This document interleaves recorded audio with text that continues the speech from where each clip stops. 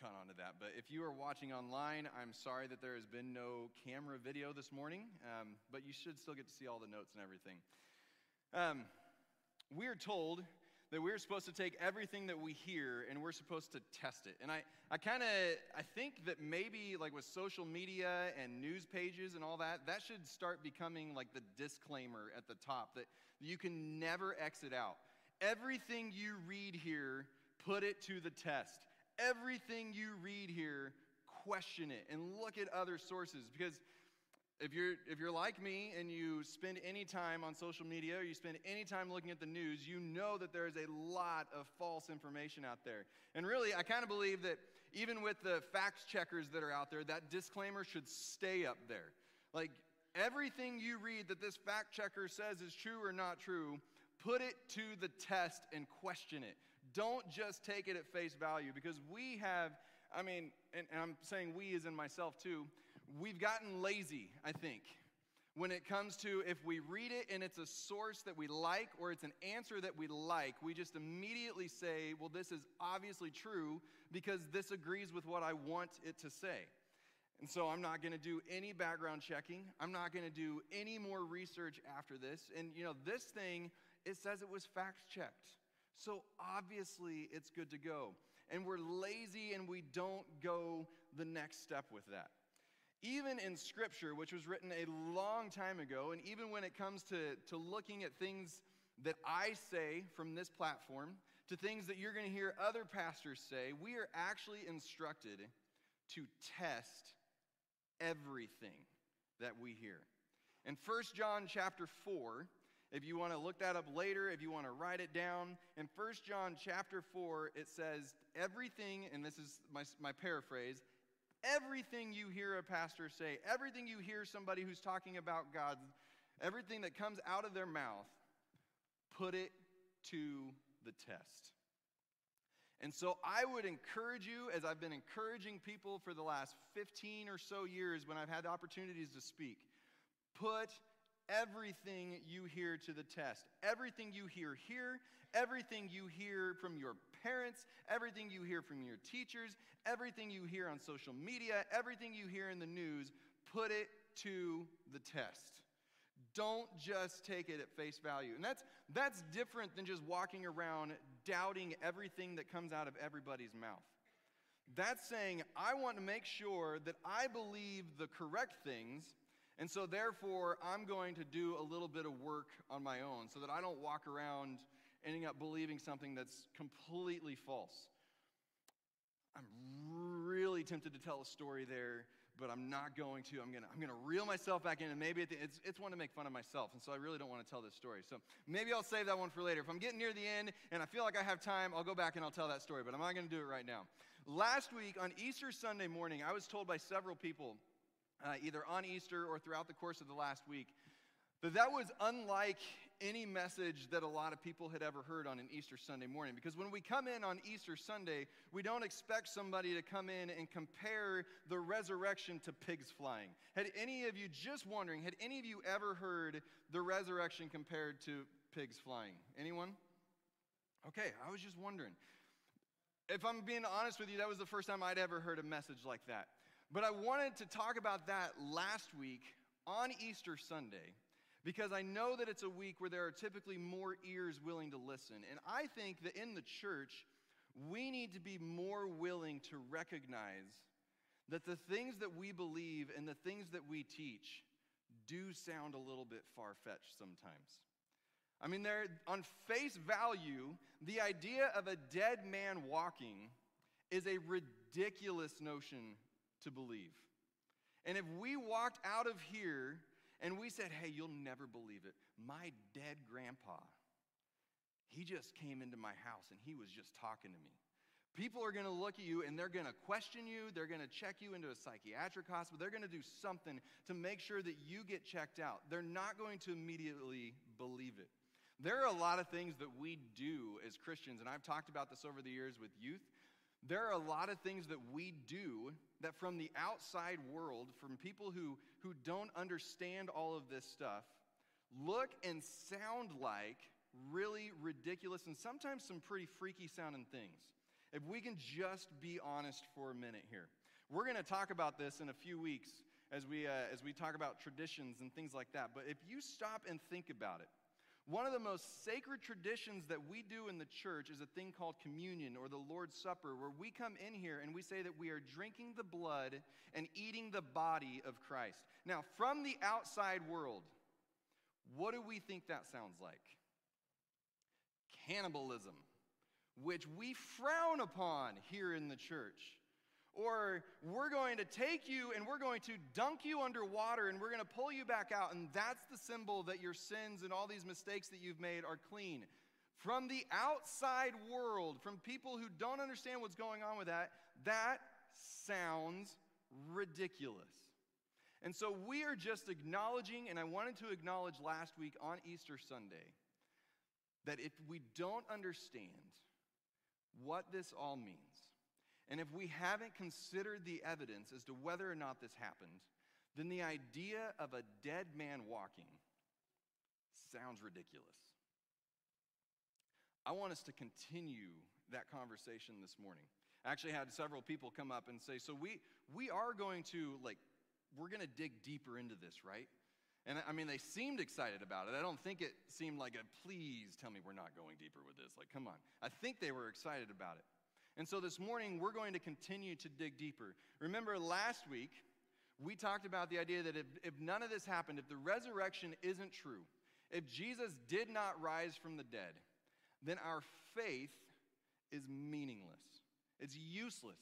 Paul himself said it, that if Christ did not rise from the dead, then our preaching is useless and your faith is useless. Jesus was a false prophet. He wasn't any of the things that he claimed to be, or at least there's no reason to believe that he was the things he claimed to be if he lied about such a big thing. If it didn't happen, then why in the world on a Sunday morning when it's rainy and dreary outside would we want to get up and come in here and sit in a pew next to a bunch of other people at hopefully the tail end of a pandemic and worship somebody who didn't do what he said he did in the first place?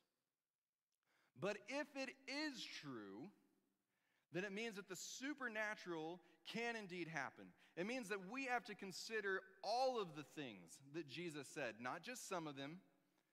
And it means that his radical claims of divinity at least can be believed.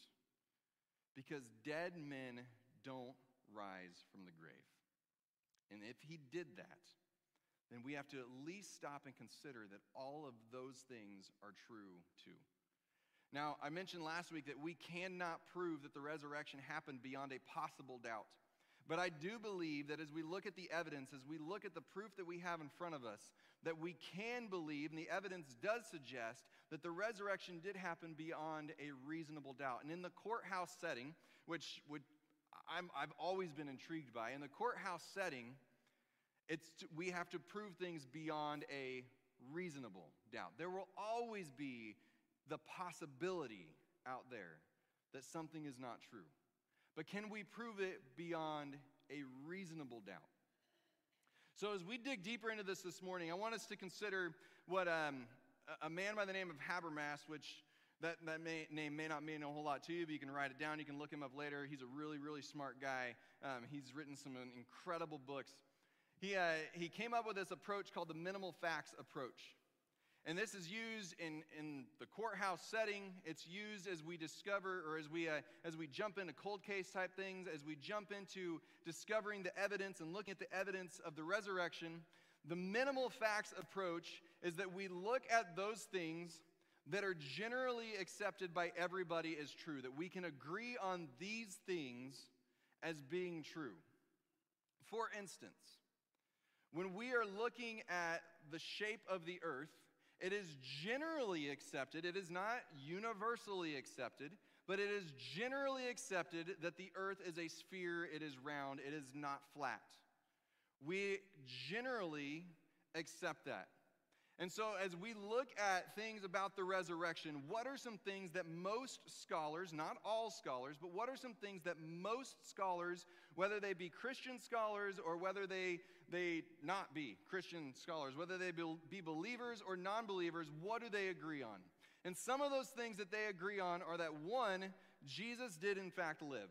He was a real man who walked around. They might disagree as to who he really was or what he really was, but they agree that Jesus actually lived, and they agree that Jesus actually died. And most would agree that Jesus died by crucifixion, by a horrible death penalty that the Romans had come up with, that they would put on the worst of criminals or just somebody that they felt like getting rid of. They agree on these things. They believe that his followers were convinced that something happened. Now, they don't agree on what that thing was that happened.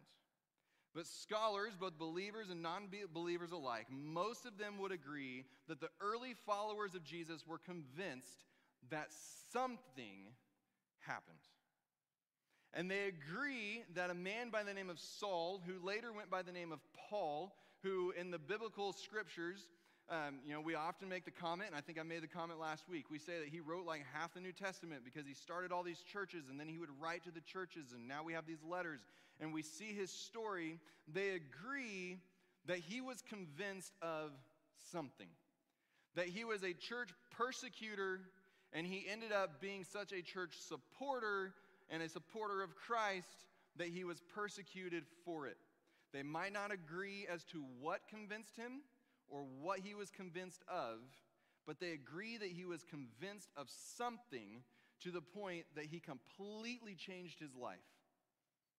And they agree that James, the brother of Jesus, was convinced that something happened. Something happened strong enough to take James, the brother of Jesus, from this point of thinking his brother was a little bit insane for all the things that he claimed to be and all the things that he claimed to do, to all of a sudden now being convinced that his brother was in fact God. And we talked about that last week. What would it take to convince you that your sibling is God? Owen, what would it take to convince you that Abe is God? Abe's like, dude, he should already believe it. But what would it take to convince you that your sibling is God? Because that's what happened with James. And while scholars may not agree what happened, they do agree that something happened. So these are the minimal facts that we have, that we can look at, that we can say that most people agree on these things. They might think that the followers were crazy, but they do agree that the followers were convinced that something happened, to the point that they were willing to go to their deaths for this thing that they were convinced about. And so as we do this, here in just a moment, we're going to start looking at some different theories that are out as to what happened 2,000 years ago. But as we go through these theories, I want us to remember these minimal facts, and I also want us to look at how do we go about testing the theories. How do we go about looking and see, okay, which one of these theories is the best one? Which is the one that we should believe? And there's 4 different things that I want us to look at. And no, I did not come up with all of these. These are used way before my time came along. But one of them is the explanatory scope of the facts. And the explanatory scope, so you're getting to learn all sorts of legal jargon. This is exciting for me because I feel like I'm in a John Grisham book and I'm getting to explain all this stuff, but with a very biblical standpoint instead of the stuff he writes about. But the explanatory scope is essentially which one of the theory, which set of evidence, which idea best pulls in the most facts. Which one best explains the most historical facts? It's a very quantity type of approach. So as we look at these 4 facts that we have, that Jesus was crucified, that his followers were convinced, Paul was convinced, James was convinced, which one brings the most of those in and explains it? And then we look at explanatory power, which comes from not the quantity, but into the quality approach. Which one not only explains them, but does the best job of explaining the facts. There may be multiple theories that explain why his followers were convinced, but which one does the best job of it? Which one makes the most sense? We're going to look at plausibility as we look through these. Which one of these, based on the accepted truths of the world that's around us, best explains the facts? Best explains what it is that we're looking at? And then finally, which one uses the least amount of ad hoc? Meaning, which one requires us to make the fewest assumptions and presuppositions about what it is that happened? And as we look through these, we're going to go back and we're going to look at some of these things. And so the first one that I present to you this morning is the swoon theory. The swoon theory simply meaning that Jesus did not actually die on the cross, but instead, because of the extreme beating that he had already taken and the extreme amount of blood loss that he had had, and the exhaustion that he had had from being arrested on one night and going through the night and going through a fake trial and being mocked and then being forced to carry his cross up at least a short distance up a hill and then hanging on a cross for a while, he finally just got to the point where no, he did not die, but he passed out because he was that exhausted and he had lost that much blood. And so as he had passed out, and they looked at him and they assumed he was dead because he had swooned. This, you may hear it called the apparent death theory as well. But as he had swooned on the cross, they took him down, they put him in the grave, they covered him in spices, and then later on that night, Jesus woke up. Or sometime in the next several days, Jesus woke back up. And as he was in the tomb, his energy began to come back to him. And as his energy came back to him, he finally got to the point that he had enough strength that he was able to get up and he got himself out of the tomb. And while I know it is so easy to look at that from the biased viewpoint of somebody who believes in the resurrection, and I'm going to be honest with you, I am biased when I look at this. I'm not going to lie about that. I'm not going to act like I'm not. I believe in a resurrection. And so I look through the lens of somebody who believes in a resurrection. All of us go in with some kind of bias. And if we can be honest about that from the front, then we can be more likely to actually consider the other options that are out there. But while I know that it can sound, this is incredibly ridiculous, that he could lose all that blood, he could be in that condition, he could wake up, he could get enough energy that he could move a giant stone out of the way, take down 2 guards while he's at it, and then walk away and leave it all behind, and then all of a sudden start meeting everybody. Remember this. We're claiming that a dead man rose from the dead. So before we start saying that is a ridiculous theory, remember what our theory sounds like too. But there are some issues with the swoon theory. And one of those issues with the swoon theory is that the Romans were really good at killing people.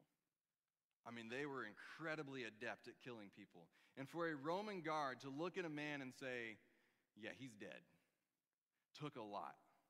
Normally, when they're on the cross, they would break the legs of the criminal who's on the cross so that it would speed up the death. But these guys were so convinced that he was already dead that they just bypassed that whole thing. They didn't bother breaking his legs. He was that dead. They stabbed him in the side with a spear, and water came out, and there's all sorts of medical stuff that I could get into as to what that means, but I'll just boil it down to this. What it means is he was dead. This was not a he was faking, or this was not a he just passed out for a little while. But what it means was he was dead. From the Journal of American Medical Association, Edwards, Gable, and Hosmer say this: interpretations based on the assumption that Jesus did not die on the cross appear to be at odds with modern medical knowledge. So as we look back now from all the time that we've had to examine the medical side of things, medical people have come to the conclusion that, yep, he didn't just pass out. If all of these facts are true, then he was indeed dead. And as we look even further into this, what motive would the disciples have had? What motive would Jesus have had? We have to, going back to that plausibility, we have to start assuming some motives that are in here. Like, what motive would they have to say that he rose from the dead? Because personally, and others would say this too, just the fact that he would have been able to heal from all of those wounds enough to get up and come out and start walking around again would have been proof enough that he was indeed God. So why claim the resurrection? The motive isn't there. And as we look further at our minimal facts, why would Paul have been convinced?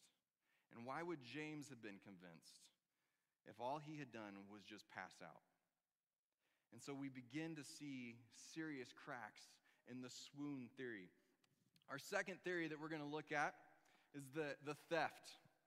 It's the idea that the disciples came along later and they stole the body, or that maybe somebody else came along and they stole the body. And that's as simple as you can narrow this one down to. Somebody stole the body of Jesus and then they hid it somewhere else, and he's still rotting away wherever that. Well, by now he's probably done rotting, but he rotted away somewhere else, not in that spot. A lot of things have to be assumed, again, if we look at this.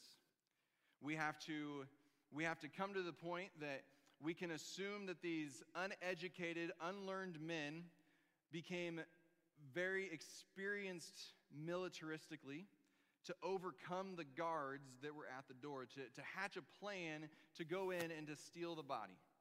We have to assume that they would have been willing at that point to then go around and go to their death spreading a lie about what happened on that day. And while I know that there are people, and we've all had children at some point or another in our lives, whether they're ours or somebody else's, that have run a lie like way farther than they should have, where it's at that point where we're sitting there going, yeah, I figured out like 3 hours ago that you were lying to me. It's time to get over this and just tell me the truth. They don't typically hold on to that lie long enough that they die for it. But that's what we see the followers doing. So many different things that we have to assume as we look into this. Eusebius, a great Christian historian, basically, he wrote it like this when it came to what would their motive have been to go steal the body? Would their motive have been, let us band together to invent all the miracles and resurrection appearances which we never saw, and let us carry the sham even to death? Why not die for nothing? Why dislike torture and whipping inflicted for no good reason? Let us go to all the nations and overthrow their institutions and denounce their gods. And even if we don't convince anybody, at least we'll have the satisfaction of drawing down on ourselves the punishment for our own deceit. I don't think that's a very good motive to do what they did. And then we come into the other facts. What about Paul?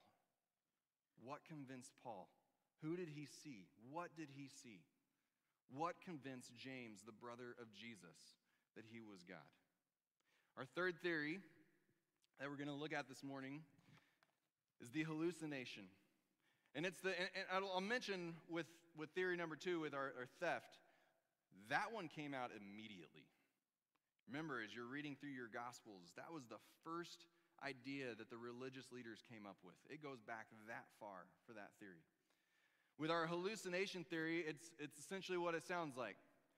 That people hallucinated, they saw something, maybe, but most likely they just imagined everything that they saw. I mean, people have hallucinated some pretty powerful things. And people who are grieving definitely have more of a tendency to see things that aren't really there.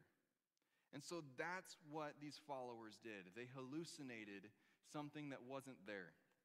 But Peter Kreeft, a philosophy professor at Boston College and the King's College, says this about hallucinations. It says, hallucinations usually happen only once, except to the insane. This one returned many times to ordinary people. 500 separate Elvis sightings may be dismissed, but if 500 simple fishermen in Maine saw, touched, and talked with him at once in the same town, that would be a different matter. Meaning, it's one thing for a lot of people to believe that they have seen Elvis. It's another thing for 500 people at the same time to believe that they've seen Elvis and touched him and talked to him and then heard him do a concert. That's what 500 people believed about Jesus. That they saw him, that they touched him, that they heard him speak, and they heard him teach, and they all did it at the same time. So all of a sudden, we have to start assuming things like mass hysteria all at the exact same time. But we also have to assume that that mass hysteria happened more than once. And we also begin to run into the issues again of why would Paul be convinced? Paul was not grieving the death of Jesus. James would have been grieving the death of Jesus, but he didn't believe that Jesus was God. So we begin to see cracks in this theory of hallucinations, not only from the standpoint of how hallucinations work, but how they answer for the minimal facts that most scholars agreed to. We've got 3 more that we're going to run through this morning. Theory number 4, that people invented Christianity based on pagan myths. What if I were to tell you that there was a God who was born of a virgin, who had 12 disciples, who, let me make sure I get this right, who was born of a virgin on December 25th, had 12 disciples, did many miracles, and he came back from the dead? You would assume I was talking about Jesus. Or I could be talking about Mithra. Because the same holds true for Mithra, the Persian god. Not God, not the Christian God, not Jesus. And so people begin to see parallels in these. They begin to see parallels in the story of Osiris, who came back from the dead, whose wife put his body back together. And they see these parallels that are in these stories, and the accusation is, the theory is, that Christians stole these ideas and they put them all together. And that makes a lot of sense. Does it not? If you really stop and think about it, why would ours not be created if we believe that all these others were created? Except that as we begin to dig deeper into these other religions, some of them are things that have popped up on social media in recent years as things to prove that Christianity doesn't exist. And as we really dig in and test the evidence, we begin to see that they have recently been invented. Meaning they have stolen from the Christian story to create this story. We see in the story of Mithra different things about Mithra that actually are not long-standing tradition, but are things that have been put into the traditional belief about Mithra recently. Not 2,000, 2,500 years ago, whatever it is. And so we begin to see these parallels begin to break down. And as we dig in deeper, even with Osiris, well, yes, Osiris, the theory is that, or the belief is that Osiris came back from the dead and his wife put him back together. But the belief is not that Osiris then walked around on the earth and taught. The belief is that that was it for Osiris at that point. And so we see these different stories begin to fall apart, and the accusation that Christians stole these ideas begins to fall apart as we really test the evidence. Theory number 5 is that years later, that Christians just created the facts. That enough time had gone by that the followers of Jesus were able to come up with all of these different facts that they put down, and people just willy-nilly believed them. But it doesn't answer again for why Paul. It doesn't answer again for why James. It doesn't answer again for why would the disciples do this in the first place.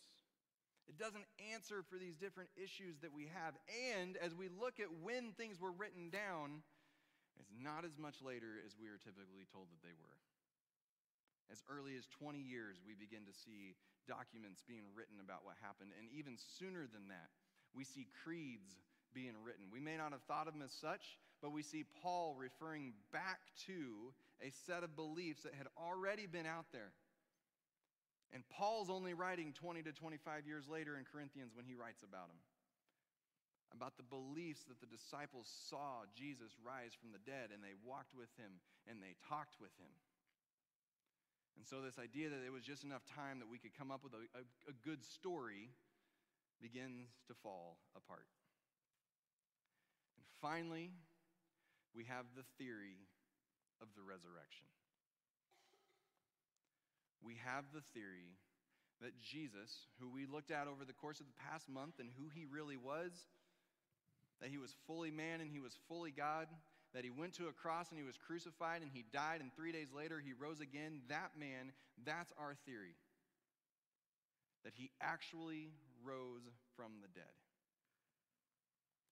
And admittedly, there is a giant assumption that has to be made for the resurrection.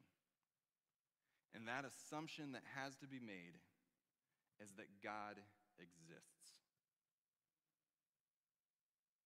If we're going to be honest, we have to admit that not everybody believes that. And that is an assumption that we live with. It's not an assumption we live with without any kind of evidence whatsoever. But it's an assumption that we have to make in order to believe that the resurrection, that a man rose from the dead and walked around again, actually happened. But a resurrection fits the minimal facts. It fits that Jesus was crucified. It fits as to why the disciples would have been so convinced. It fits as to why Paul would have been so convinced. It fits as to why Jesus would have believed that his own brother was in fact God. But we do have to assume that God is real. And I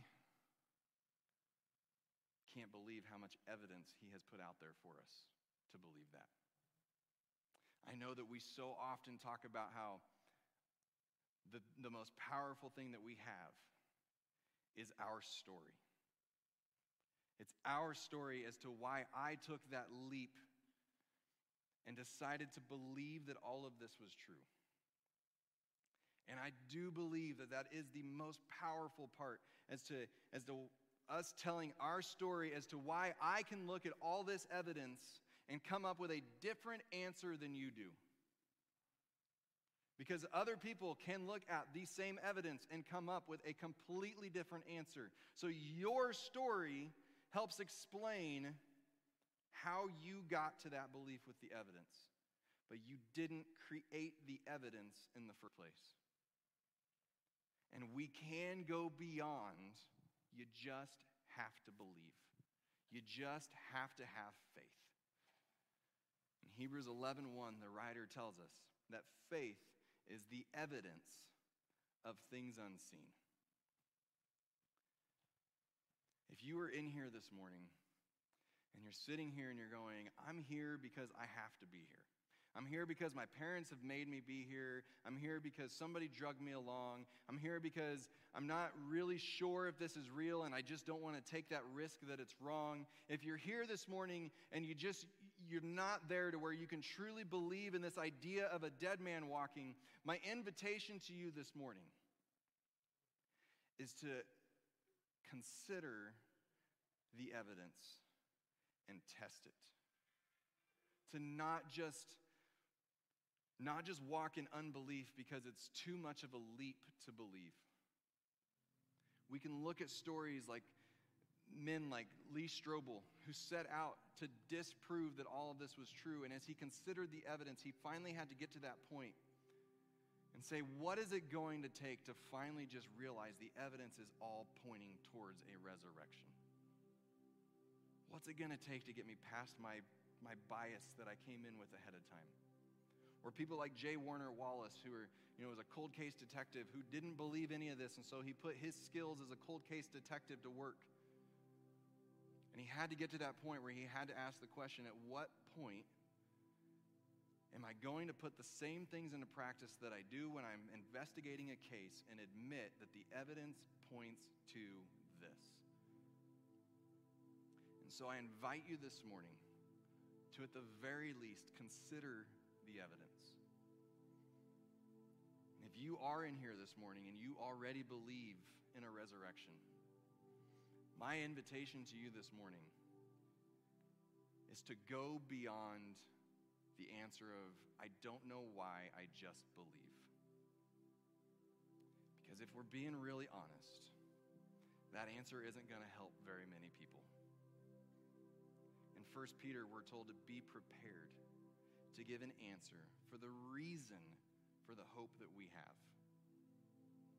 And I don't know, I just believe isn't a prepared answer for people. And while I know that we have so much on our plates, we have so many things that we have to do, is there anything more important? If we really believe this stuff, is there anything more important than being able to tell other people why they can believe it?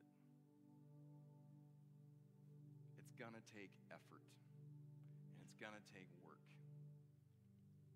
But what I don't want to do is just say, good luck, go out, figure it out. And so we put together a list of some resources that you can use, whether you're on that part of, I don't believe this, but I'm willing to consider, or I do believe, but I need a little bit more. We have out in the lobby 10 books that are sitting out there available for purchase. I want to tell you quickly just about a few of them. I'm not going to tell you about all 10 of them.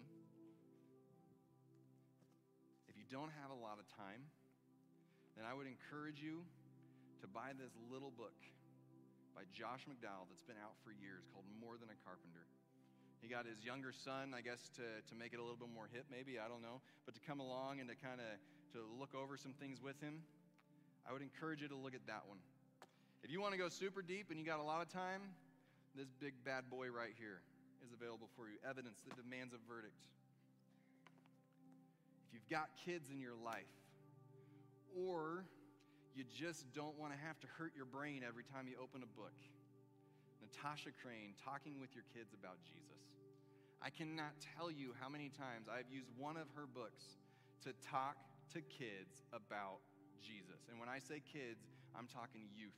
I'm talking little kids. I'm talking adults. Great book to look at. If you like crimes, Cold Case Christianity by J. Warner Wallace. You've heard me reference it many times. It's available out there. And here's one of the best parts about it. It's got a kid's version. Parents, grandparents, aunts, uncles, anybody who works with kids, go online, print off the certificate that your kids can get, print off all the different activities that they can do, and teach them at the same time that you're learning how to discover these truths for yourself. Instead of just telling our kids, hey, I believe it and you need to believe it or you're going to hell, why don't we give them some resources to figure this stuff out? Is God just a human invention? So the next generation will know. You know that I have a passion for the next generation. That's why I was a youth pastor for 12 years. This is one of the best books that I've read when it comes to knowing how to talk to the next generation about all of this type of stuff. In a world where they're told this is ridiculous left and right. And then Mama Bear Apologetics. It's a book that Pastor Carey is will be putting together a study for women to go through. So if you want to get a head start on that one, we've got a good deal for you out there that you can buy it now and you can start working your way through that. And if you're not a reader, we've got websites, we've got podcasts. You can look right up there and you can write them down. You can get on TikTok. You can get on whatever podcast store you use. What I don't want to do is have you come in here and hear this and have me tell you, hey, you need to do more work. And then I just say, good luck, I did my job. I want you to have things in your hands. But I will say this. While you're reading those, don't ignore this one. Take everything you read in those books and put it to the test against this one right here. If you're online, the video's not working right now, I'm holding a Bible. Put it to the test against this one. Faith is the evidence of things unseen. Would you pray with me? God, Thank you for not just leaving us hanging out to dry to figure all this stuff out, but for giving us evidence to look at. God, we know that it doesn't do a whole lot of good to just walk up to somebody and say, you just got to believe it because it's just true. But man, to be able to give them something so that it's not just another social media or news feed where we've got a cool headline but no content underneath it. No, we can give people meat because you gave us the evidence first. Thank you, God.